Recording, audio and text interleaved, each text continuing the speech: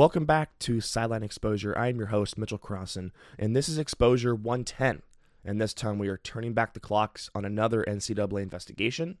And this time, this happened about a decade ago now, so it's been some time. But to be specific, we're talking about the Tattogate, or the Tattooed 5, which took place with the Ohio State football program and pretty much rocked the world in 2011. Now, this is known as another scandal, and people still refer to it as a scandal in today's world. I would pump the brakes on that word, as I wouldn't really call it a scandal, and maybe you'll agree with me, but you'll see why in a little bit. As let's go ahead and dive into the details. In May of 2011, the head coach of the football program at Ohio State, Jim Tressel, announced his resignation. And this was a pretty big deal at the time because Ohio State was a premier program, historically great, and still a modern power. They won a national championship under Jim Tressel earlier and had a couple other national championship appearances. They've also beaten Michigan many times. They pull in consistent top recruiting classes, great revenue to the program in multiple 10-win seasons. And even Ohio State sports writers at the time had went on to say that it felt like Jim Tressel was going to be there forever. Now, obviously, you know that no coach is ever going to be there forever, so you don't take it literally. But it felt like Jim was going to be there for maybe another 5, 6, 7 years at least. And the fact that he's continuing to improve Ohio State football, was a great leader on the field and off the field. And the Ohio State athletic department and Ohio State in general was very happy with Jim. And so it didn't feel like he was going anywhere. So his resignation was a really big deal. But in 2011, he steps down. And when I was digging into this information, I found a really good article written by Bleacher Report, and to be specific, it was written by Zach Durlam in June of 2011. And I would highly recommend you go back and take a look at this article if you're interested. He lays it out very, very well in a part 1 through 5. And so it's split up and he kind of gives you the info in chunks. But let's go ahead and dive on in. So in April of 2010, Durlam points out that Tressel had received emails about 5 of some of his top players on the team that broke NCAA rules. The big thing here is that Tressel did not forward this message to the Ohio State Compliance Office, which is strike 1. And that's a really big deal because if you hear of your star players or any players in general that are committing NCAA violations, it is actually in your contract that you have to forward that email to the compliance office directly, and you have to do that right away. But he didn't, and so off the bat, not a good start. We took a look at, in December of 2010, star quarterback Terrelle Pryor, starting running back Dan Herron, and top wide receiver DeVere Posey, along with offensive lineman Mike Adams and defensive lineman Solomon Thomas, were all suspended by Ohio State for the first 5 games of the 2011 season for mainly 2 things: selling memorabilia and receiving discounted services at a local tattoo parlor. As a student athlete, and to be blunt, you're not allowed to use your persona to get discounted services. And so that's the first big thing that we're going to dive into, are the tattoos that they received. There are also 2 other main areas of concern that we'll get into, which involved cars and cash, but that'll be a little bit later on. So let's focus on the tattoos for now. In late December 2010, the Ohio State Athletic Director, Gene Smith, who's still the AD now, went on record acknowledging that the 5 players mentioned committed these NCAA violations in a press conference. And to be specific, this was with Fine Line Tattoo Parlor, who were providing these discounted services. And the owner, Eddie, wasn't exactly a good guy anyways, as we also found that he was being investigated at that time for federal drug trafficking. So off the bat, he wasn't somebody that the Ohio State football players should have been involved with anyways. But we were able to find what the players actually gave up for these discounted services on tattoos. The quarterback Terrelle Pryor sold his 2008 Big Ten Championship ring, Fiesta Bowl Sportsmanship Award, and 2008 gold pants. Now, a quick segue on these gold pants, and if you're not familiar with this, these are given to every Buckeye player after their win over Michigan, which is their big rival and their big rivalry game at the end of every year. It's just a little keychain. It just kind of sits on that around your neck or whatever, but it's gold and it's fun. And to me, I think it's cool, and a lot of players seem to value it, not just because it signifies that you've beaten your rival, but it's kind of a cool thing to hang on to. Clearly, Terrelle Pryor, in this case, didn't care for it and would rather sell it and get a tattoo. And look, if that's what he wants to do, fine. It's against the rules, but that was what he did. So that gives you a little bit of information about what the gold pants really are. But in total, after this report came out, Terrelle Pryor, as well as the other players, had to repay back what this total was. And so the total dollar value for Terrelle Pryor and the things he gave up came out to around $2,500. And so that was what Terrelle Pryor had to pay back. Mike Adams and Dan Herron each had to pay back $1,000 each, as Adams sold his Big Ten championship ring and Dan Herron sold his jersey, pants, and shoes. All game worn. So a little bit of value there. Wide receiver DeVere Posey had to repay $1,200 for selling his Big Ten championship ring. And then linebacker Jordan Whitting also received a punishment, but at a lesser value of only 1 game suspension for receiving these discounted services. And he isn't really looped in to the Tattoo 5 or Tattogate as much as the punishment for the other 5 players included 5 game suspensions for the start of the 2011 season. And look, these players were apologetic, and they definitely showed their remorse in a press conference a couple days later, and they realized they had made a mistake. And I think that they knew it at the time, the mistake that they were making. But you have to remember, these are teenagers, these are college guys. They're not always thinking straight, and they may not always care. And they also feel that they can get away with things and keep it on the DL. Nonetheless, obviously, that didn't happen. But after the report came out, they had realized that they should have never done this in the first place. Now, at this point in the 2010 season, when all this information is coming out, the season isn't over for the Buckeyes. They had 1 more game left to play, which was in the Sugar Bowl against Arkansas. And all of the 5 players actually were not suspended for this Sugar Bowl game. And now that seemed to be a very controversial decision in many eyes. And I think a lot of people were on the same page saying that, why didn't you suspend these guys for this bowl game? And why are they waiting to receive their suspension or their punishment until the following year? And that's very valid. But the problem is that this investigation has just started. These reports are still coming out. The NCAA was still digging into this and just pretty much needed more time to dig into this before they actually had a full decision on what was going to happen. Now, looking at this Sugar Bowl against Arkansas, the Buckeyes went on to win 31-26, so they were able to at least end the season on somewhat of a positive note. But they really needed everything they got from the star players. And it was important that they were able to play in that game just for the sake of not absolutely demolishing that season with nothing but negativity. So now let's go ahead and look forward to March 2011, when reporting started to come out that Jim Tressel had received emails about these infractions and never took any action, as we noted earlier with the fact that he never notified the compliance office about what was going on. The only thing that Jim Tressel did do was forward the info to Terrelle Pryor's mentor, which is great, I guess, for Terrelle Pryor's mentor, but what is his mentor going to do with that info, and why did Jim do that? I mean, that doesn't make any sense to me, and it doesn't make any sense to anybody else, and so clearly this was a failure by the head coach. But with Jim failing to notify the compliance office, he was actually violating his contract. Tressel had previously signed a document in September of 2010 stating that he had no knowledge of any rules violations whatsoever. So he's blatantly disregarding and violating his contract, and it's at the point where it's a pretty easy decision to make that if he's not resigning, he's going to be fired, and it's just not a good look for the university at all. According to this Bleacher Report article, they say that Tressel knew what he was doing and that he tried to cover everything up since the Buckeyes had a pretty good returning team and had another shot at not only a Big Ten championship, but had national championship implications as well.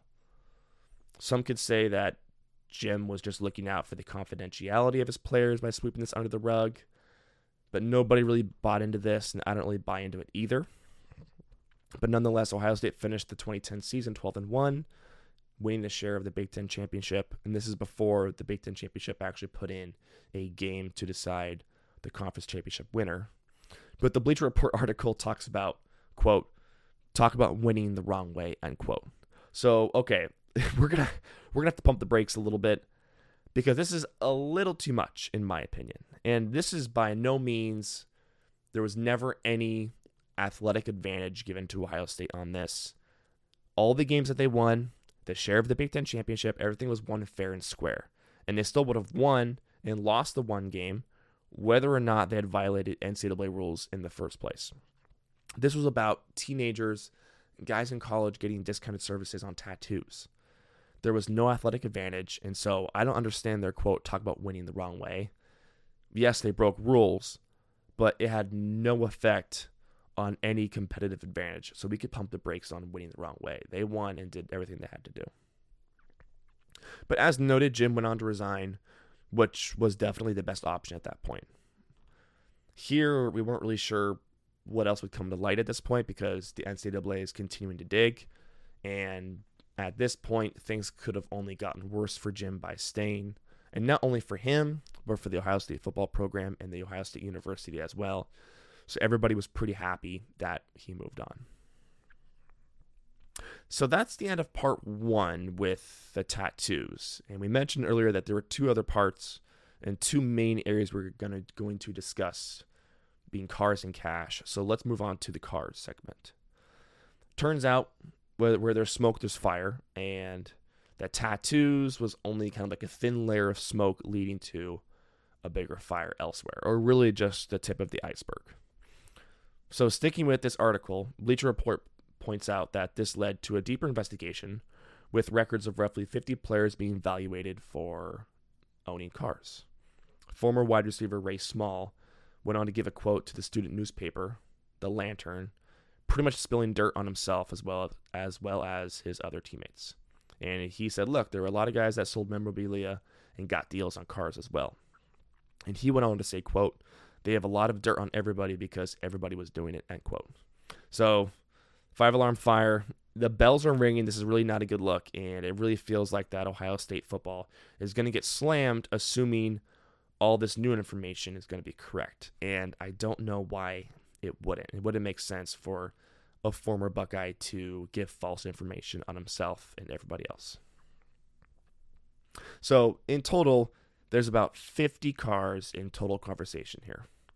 These cars were purchased at two different dealerships in Columbus, but there was really one main dealership that a lot of the players would go to. The Columbus Dispatch had reportedly found sales documents of a purchase from defensive end Thaddeus Gibson, who had purchased a Chrysler 300C. And apparently the sale price on the documents that they found was $0. But after this report surfaces, Thaddeus went on to say that he was currently making payments on that car. So it seemed like something was off and the information doesn't match up. The Columbus Dispatch kept digging and then found new documents confirming that the car was sold to Thaddeus for $13,700. So not nothing, but also seemed like a pretty good deal. And it seemed like that he was able to score some sort of discount in obtaining this car. So I was curious, and I took a look to Google, and a used 2010 Chrysler 300 for sale now goes anywhere from $7,800 to about $12,000 on the higher end. And the MSRP starts around $28,000. So getting it for under $14,000 does seem like a pretty good deal. Aaron Kiffin and Jason Goss were respectively the car salesman and dealership owner who were mainly involved in these deals. And it really seemed like Aaron Kiffin, the salesman himself, was kind of the one spearheading this and had his hands dirty involved in all this. But they had reportedly received game tickets and attended the 2007 BCS National Championship game and the 2009 Fiesta Bowl pretty much as guests of the players. So you knew that they were going to get something out of it. They weren't just giving these discounts or hooking these guys up for no reason. They got something out of it as well. So at this point, we're going to circle back on star quarterback Terrelle Pryor. And he was really at the center of this whole scandal. And not only the tattoos and the fact that he had to repay the highest value of the things that he sold, but Terrelle Pryor was seen driving multiple different cars during his time at Ohio State. At one point, he was seen driving a Nissan 350Z, which had a value of about $20,000. And apparently he drove this car with dealership plates, not even having temporary plates, going to and from practice as well as team meetings. as this is now coming to light at the time, Terrelle Pryor's mom came out and said, look, here's the bill of sale for the car. You can stop, talking about this. And this is between me and my son. And she said that she was providing monthly payments of $300 a month for 51 months. So they were able to confirm that Terrelle was good there. And with that car, the Nissan. But the problem is there were supposedly 7 other cars that Terrelle was seen driving in. Terrelle was seen in a 2009 Dodge Challenger and received multiple loaner cars from Kiffin, the salesman. And it turns out this was really part of the special treatment that Terrelle had received. He had access to free loaner cars, which explains why he was seen in so many cars throughout his time at Ohio State. So we kept digging into this Bleacher Report article, and the writer Zach Durlam went on to write this next. Now, I want to say that he really did a great job putting this 5-part series together, and did a really good job with the investigation that went into this article. But this next statement was ridiculous, and we wanted to include the quote, "I personally feel the death penalty is warranted in this case due to the number of major violations that appear to have been committed," end quote. So, yes, I'm biased. I'm an Ohio State fan. If you follow the show, you know this, and this hurts me to talk about this and to bring it back. But the death penalty is definitely ridiculous, and that is my unbiased opinion. And we can even look at another investigation like Penn State football. They didn't even get the death penalty for the child molestation and sexual abuse scandal that was going on there. So the fact that you have some college kids that got some discount on cars and got some free tattoos for exchanging some of their memorabilia does not warrant the actual death penalty. And if you're curious of what the death penalty really is, it's the harshest punishment that the NCAA can give out. And it pretty much just shuts down your program completely from doing anything for whatever length of time that they decide. So the fact that, now this is a Bleacher Report writer, this isn't somebody working for the NCAA. Would have the NCAA actually considered the death penalty for Ohio State? I don't think so. And I think they would have realized that that was ridiculous if anybody brought it up themselves. So we don't have to worry about that. Obviously, it didn't happen, but it really takes a lot. It takes sometimes multiple scandals or one huge scandal that overlaps many, many years with a lot of people involved to actually receive a death penalty. So we can rule that out here. But going back to this time in this investigation, wide receiver DeVere Posey's mom said in an interview, which was written in an ESPN article, pretty much made a good point saying, quote, "They didn't do anything that any other person wouldn't have done. They looked around to see what they could do to help their families, and there's no crime here. None. They're not involved with agents. They didn't steal anything, and they didn't borrow anything from anybody. It was theirs. Nobody told them it almost belongs to you. It belonged to them," end quote. So she's just referring to the tattoos and the memorabilia that was exchanged. As we noted, we're not allowed to, or not weird, but they are not allowed to exchange their memorabilia that they received as being an amateur athlete. And pretty much you could say they're working for the NCAA as a student athlete. It's just against the rules that you're not allowed to exchange that. And you're also not allowed to benefit off your likeness as a student athlete. So while it does seem ridiculous because at the end of the day, it was their memorabilia, it was their jersey, it was their championship rings, you should have the freedom to, if you want to sell it and get some money. A lot of guys probably would value that championship ring more, but it's against the rules. And so whether or not you agree with it is one thing. It does kind of seem silly now, but at the time it was against the rules. And so that was the biggest problem there. So we've covered the two major areas in tattoos and cars. So now let's talk about the third area of concern, which was the cash that was involved. And unfortunately for Buckeye fans and for Terrelle Pryor, we're not stemming away from the star quarterback. And so through an ESPN article written by Tom Ferry and Justin Gubar in June of 2011, Pryor announced through his attorney that he was leaving Ohio State and entering the NFL supplemental draft. It was also announced and reported that he had received thousands of dollars by signing memorabilia from the span of 2009 to 2010, which is a blatant violation of NCAA rules. We don't have to really tell you that. And Pryor reportedly had about 35 to 40 autograph signing sessions where he made anywhere from $20,000 to $40,000. Every time he signed something, he would net about $500 to $1,000, depending on the item. So a mini helmet maybe is only worth $500 with a authentic signature, but maybe a game-worn jersey is worth upwards of $1,000. So I don't know, some passive income for him, maybe a little part-time job. Terrelle Pryor was raking the money in. But this isn't new news in the college football world. We've heard this about Johnny Manziel receiving money for signing autographs. A lot of these college kids don't have a lot of money. They're celebrities in their hometown. They could make a lot of money very easily, and so it's not surprising to hear about somebody making some money based off some autographs. Terrelle Pryor also had a friend that spoke out to the media, confirming that Terrelle was receiving special treatment in the city of Columbus itself, and he reportedly had received thousands of dollars in free food and free drinks. And we kind of just touched base on this, but these guys are celebrities, especially in the Midwest and maybe the South. If there's not a lot of going on in that city, maybe something like Columbus that doesn't have many sports teams, or pro sports teams, I should say, Ohio State football is huge. And if you're the star quarterback for a football program that is very successful, people are going to recognize you, and they're going to know who you are, and they're going to want to buy you food, give you free drinks, and you really are a celebrity. Who's going to say no to that? Probably nobody, unless you were super smart about the compliance and not wanting to get in trouble with the NCAA. But this is something that goes on very frequently, and a lot of guys aren't going to get caught, because if you roll into a bar and someone's like, oh, hey, great game last weekend, here, I'll buy you a drink, who's going to find out that happened? Probably nobody. So this does go on, and this is probably one of the more common NCAA violations that occurs. But at this point, everything is unrolling and unraveling itself, and this is one of the things that Terrelle Pryor had received special treatment on. So we know how this scandal and investigation impacted the players.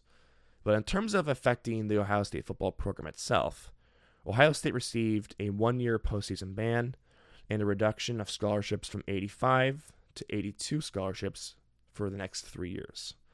They also had to vacate records from the 2010 season and the 2011 Sugar Bowl win. They also had to forfeit around the $300,000 or so they won for appearing in the 2011 Sugar Bowl. So in terms of how the punishments affected the football program itself, it really wasn't anything that was too major, and I would say, all things considered, they got by, I'm not going to say easy, but it could have been a lot worse. Now, I always think it's funny when they vacate records and wins. It's like, well, everybody knows Ohio State beat Arkansas in 2011 Sugar Bowl. You might not remember it now because it's lasted, it's been a decade.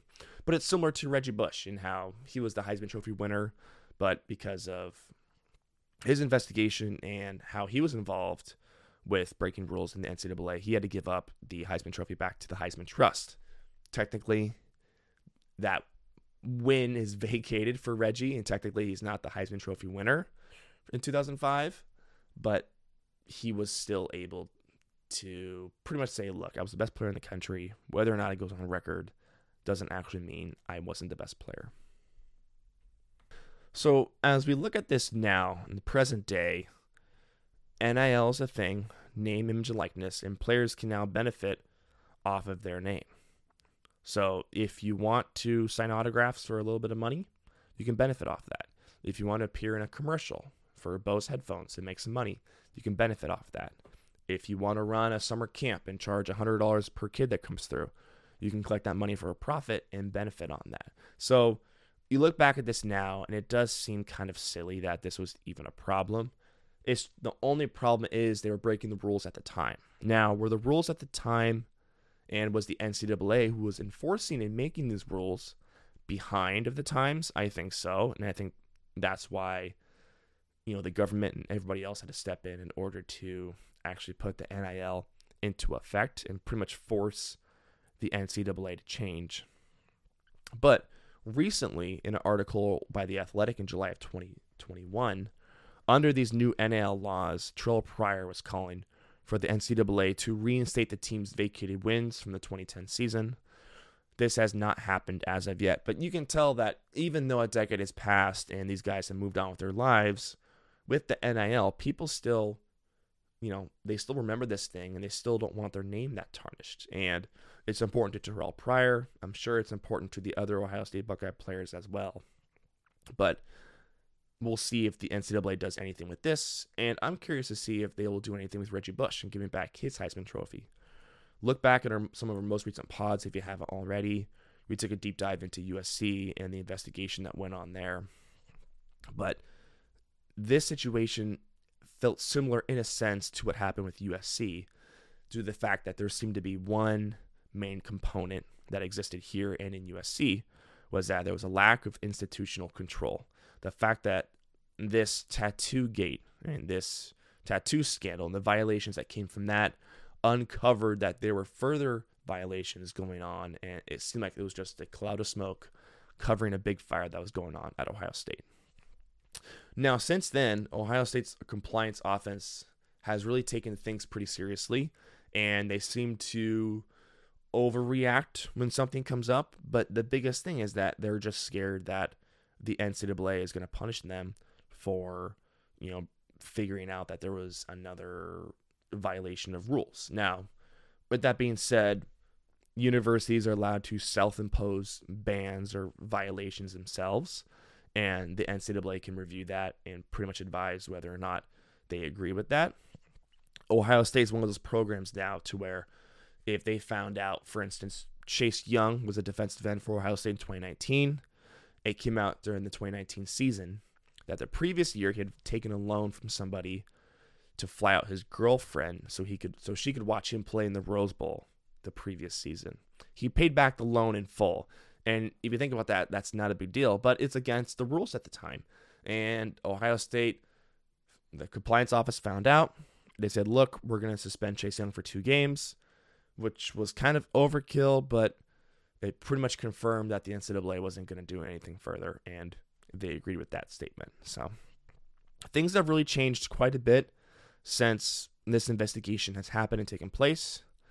But, Ohio State fans and college football fans look back, and this was a pretty big deal at the time. Okay, so that will conclude this week's episode of Silent Exposure 110. So thank you for listening. Ratings and reviews are always appreciated, so feel free to leave one on Apple Podcasts or Spotify or wherever you listen.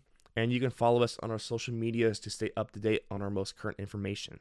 So you can follow us on Twitter at Silent Expose, and then on Instagram, TikTok, and Facebook at Silent Exposure. So even though we're in the off season, we're continuing to bring you guys new content every Sunday.